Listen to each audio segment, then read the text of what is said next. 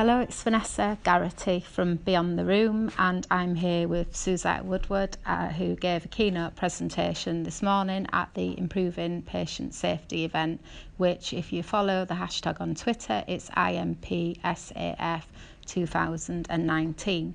I'm just going to start by saying that I met Suzette probably about 7 years ago or so now, when I lost a family member from sepsis, and happened to be invited to a House of Commons event that Sepsis UK put on. At the time I wasn't on Twitter, and Suzette was talking there. I didn't get the opportunity to speak to her, but I set up a Twitter account, and obviously I've gone on to do a lot on Twitter since. So I think for me, I'd like to start with a reflection, really, that people who are listening online today and who can't join in, it's an opportunity to be part of the conversation. And I think a lot of what Suzette captured this morning was about the human aspects of patient safety. So I think that reflects really in the online world and the conversations we can have. So we would encourage you, if you're online, to join the conversation today and tomorrow. Now, just over to Suzette. I know you as a sort of national figure really now in patient safety, and it was great listening to your presentation this morning. For people who aren't in the room today and who are listening online, could you just give people a flavour of what you've been talking about this morning? Yeah, no, brilliant.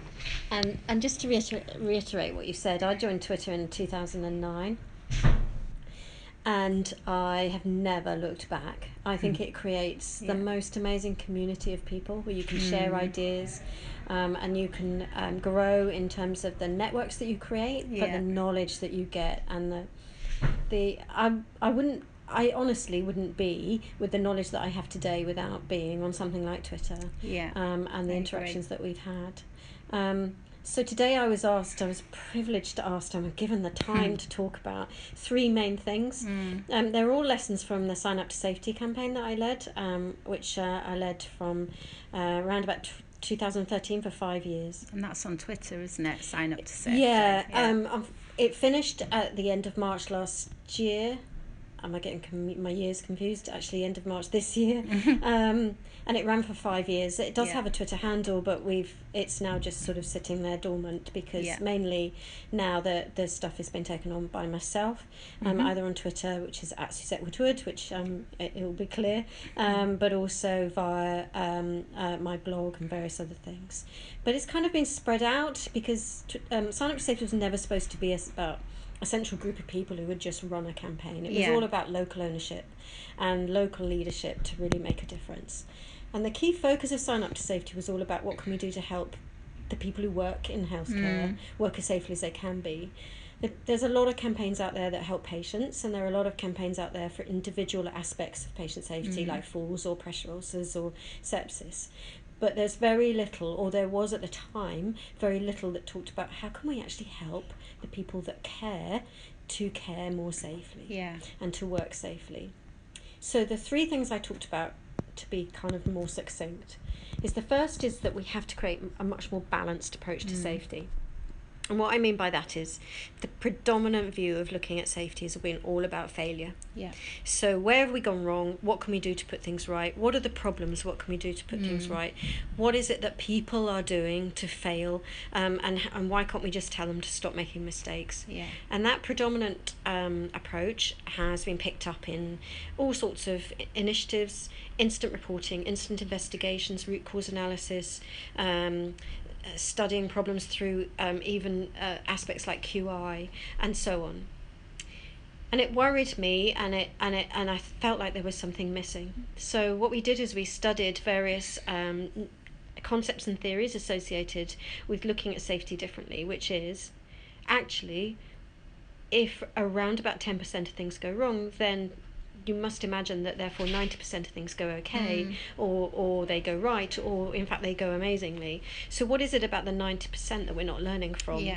And so instead of asking why did we fail, what we ask people to do is say, why did we fail in the context of the fact that most of the time we get it right?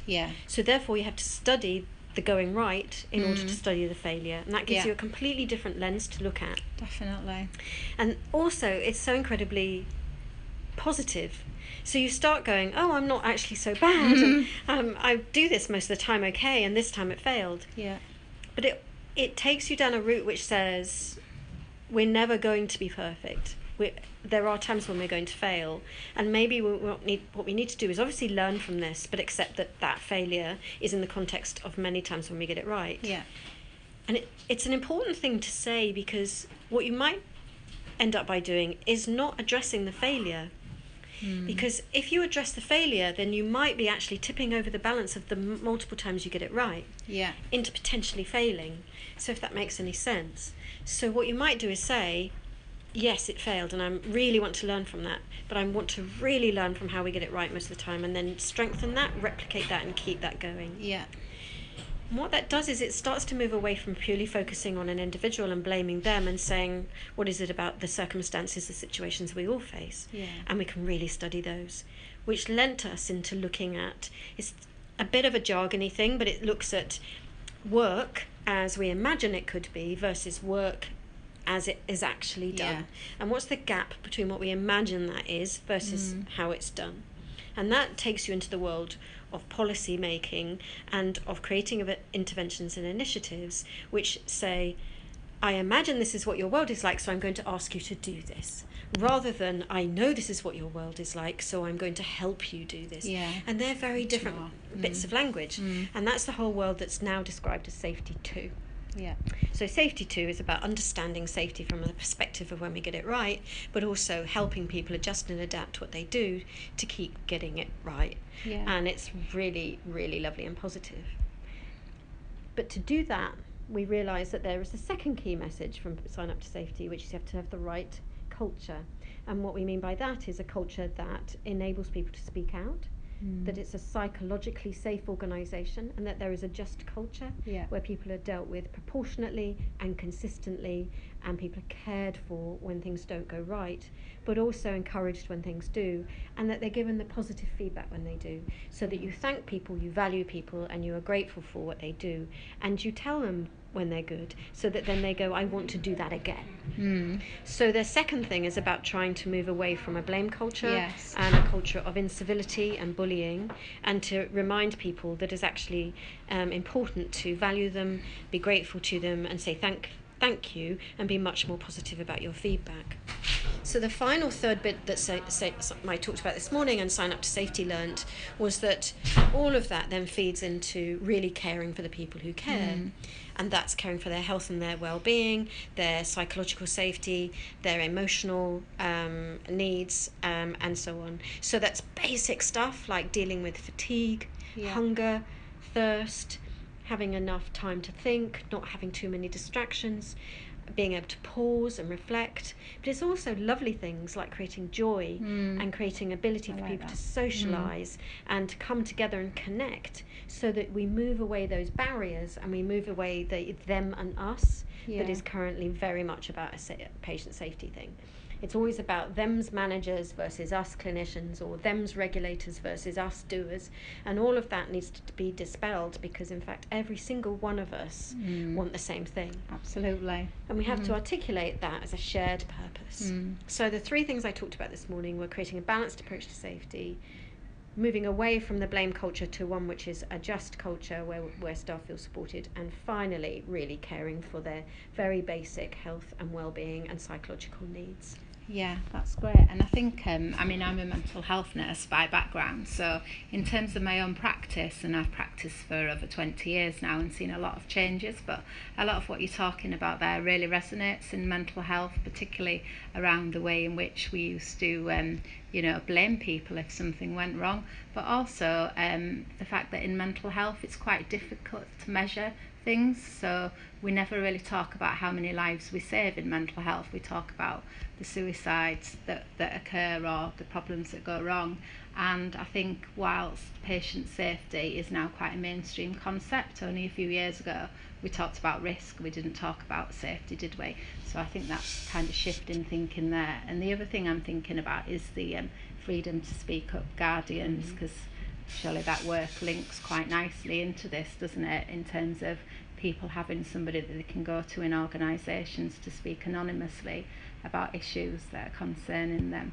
And I think a lot of what you said there links very nicely to a lot of the podcasts I've done today, and a lot of people are saying the same thing really, about not just focusing on the individual but looking at the whole system, looking at ways we can work together, looking at how we can learn from the good things that we do as well as when things go wrong.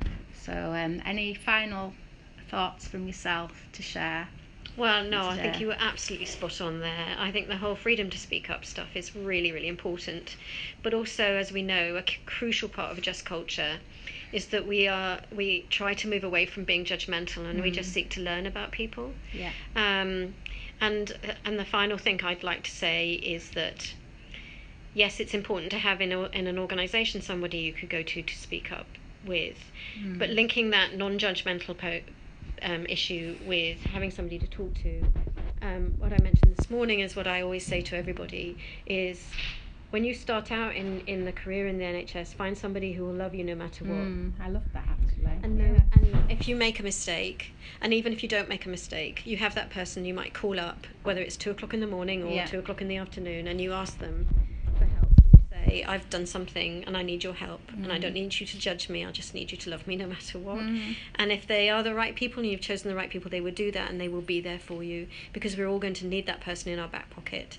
And I think if everyone has that person, then at least they'll have someone to speak to at some point that they're going to need, and it's incredibly important. But thank you very much. Thank you.